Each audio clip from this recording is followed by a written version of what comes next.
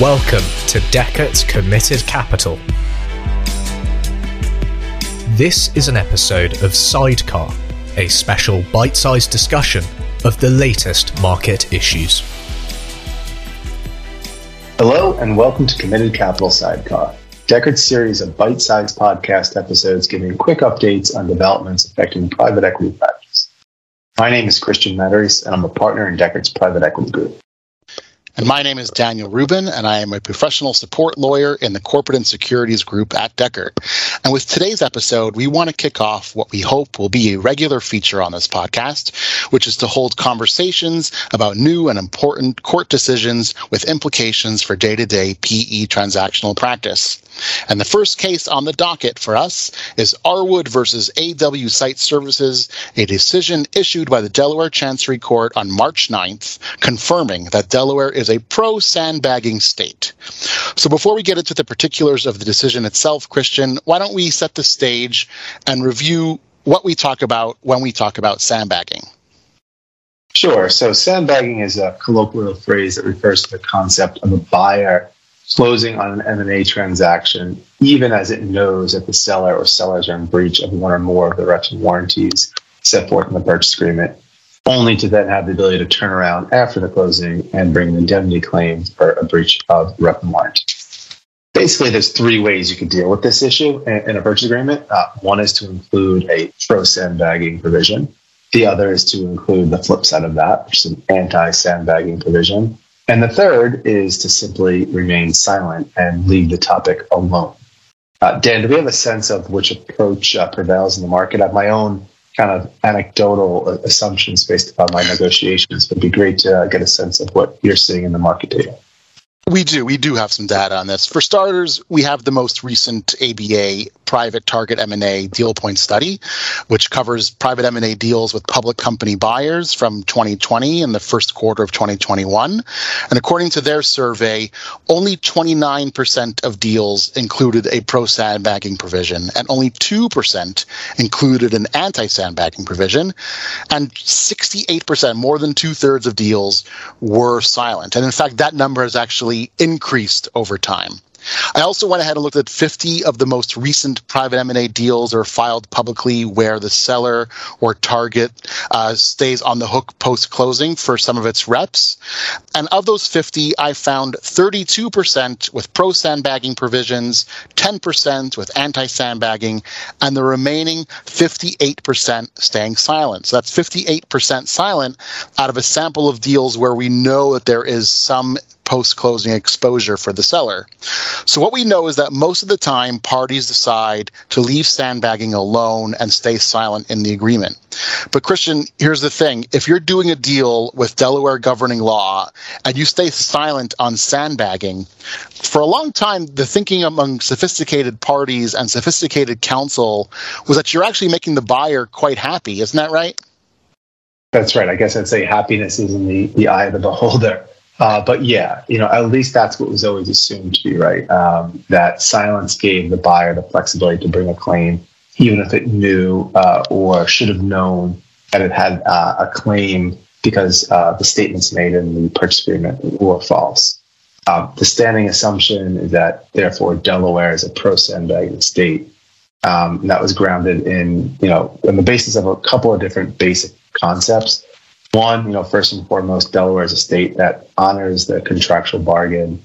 And two, reliance, which is really an element of a claim, if it's not a pro-bagging state, is something that's really more an element of a tort concept as opposed to an element of a breach of contract claim.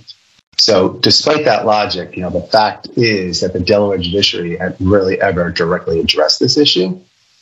There was a case from about 15 years or so ago now in which the court noted that the parties really had the option and the opportunity to allocate risk however they saw fit.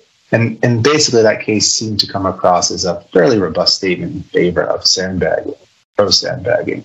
But even that decision went on to emphasize that the particular purchase agreement at hand had pro-sandbagging provisions in it, and therefore the seller, could not turn around and tell the buyer that it could not bring a claim based on a breach of the seller's reps. So what we've really lacked is an explicit statement by the Delaware judiciary to the effect that you don't even need a pro-sandbagging provision in order to, quote unquote, sandbag.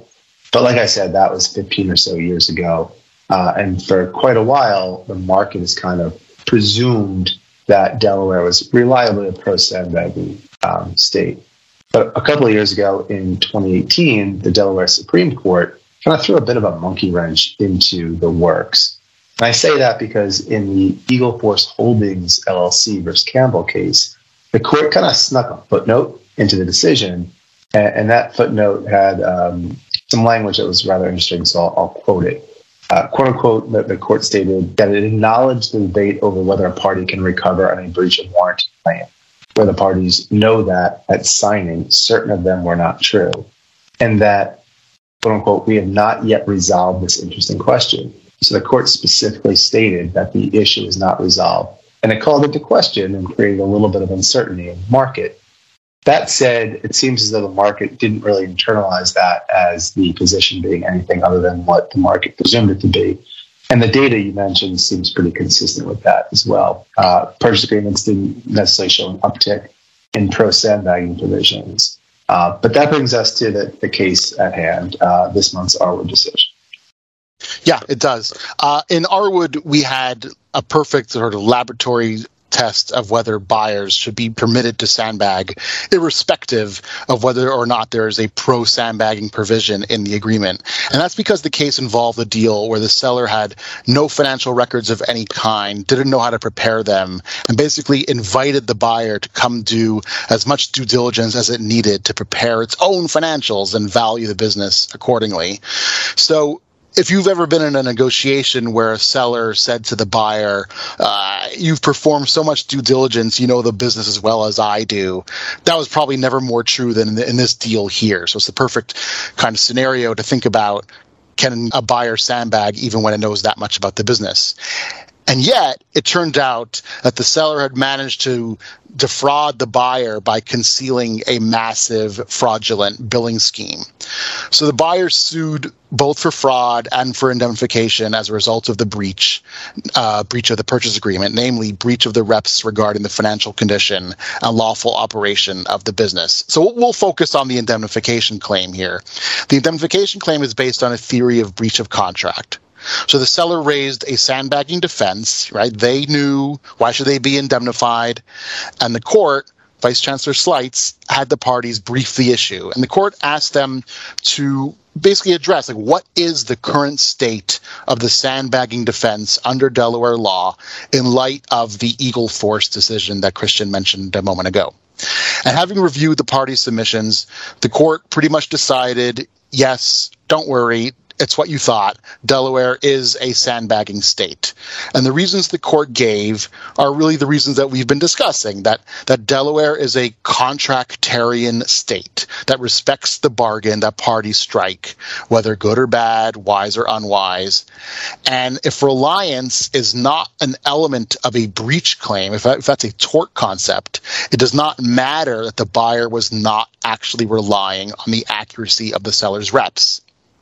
Now, to the extent that that leaves a bad taste in some people's mouths, to the extent that it comes off as vaguely unethical, the court was talking about this, or that it's bad legal economics to incentivize buyers to hold on to information so that they can extract the payment after the closing. Christian, the court addressed those arguments too. Yeah, that's right. And I think the court basically acknowledged what we as practitioners kind of see every day, which is, while it may be unsettling on the one hand to allow a buyer to wait for the closing to bring an indemnification claim thereafter, this is really just about the larger context of the negotiation of a transaction and all the puts and calls and various provisions that get negotiated back and forth. So at the end of the day, it's just what negotiations are about, and it really comes down to risk allocation. And the court is acknowledging that, and that's consistent with the market practice that we're seeing these days. So, if the seller signs off on a deal with an allocation of risk one way or another, as you noted earlier, Delaware is a state that really honors the party's ability to contract. The court's not going to impose a different standard. Right. So we've kind of been going along with an assumption that sellers have some exposure to post-closing claims in the form of indemnification, which up until, say, 10, 12 years ago was almost always the case in private M&A deals. But of course, nowadays, it's probably more common than not in PE deals for the buyer to obtain reps and warranties insurance coverage.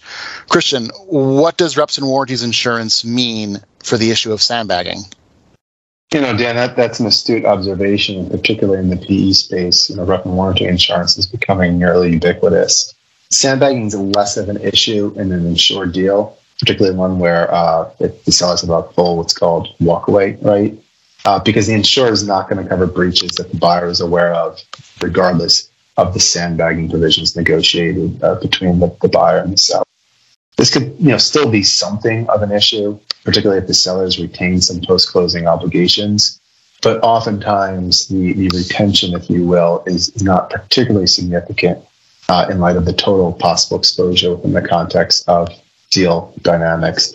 And therefore, I'm not seeing this as a hotly debated item, at least to the extent it perhaps used to be. Right. So I think there's one thing left for us to discuss here. We've been talking about sandbagging under Delaware law, which is the most common governing jurisdiction for complex M&A and private equity deals. But of course, it's a big country. Not every state takes the same approach that Delaware does, right? No, that's exactly right, Dan. It's a really good observation to make, and it's worth keeping in mind. Some states are pretty clearly anti-sandbagging, in fact. So states like Texas, California, Colorado. Then there's other states where it's really a bit nuanced. The state of New York, for example, it's a little harder to peg where New York falls between pro and anti-sandbagging. I would say New York doesn't really fit neatly into either a pro or anti-sandbagging bucket. So bottom line, what's really important and what it boils down to is you got to keep in mind the fact that there are subtleties in the law. Subtleties in the law really come down to what law governs, understanding that, be able to issue spot and make sure you have informed conversations with your client, and you have to keep the larger picture in mind. But for now, it looks like we have a little bit more clarity, at least where Delaware stands. Indeed. Good stuff. To our listeners, if you found today's discussion interesting, please do not hesitate to reach out to your usual Deckert contacts with any specific questions. You can also subscribe to our news reports, which are a great source of information on recent developments. You can find all of our resources at Deckert.com, including other Committed Capital podcast episodes as they become available. Thank you very much for listening. Thank you for listening to Deckert's Committed Capital. Please subscribe, and for more information, visit Deckert.com.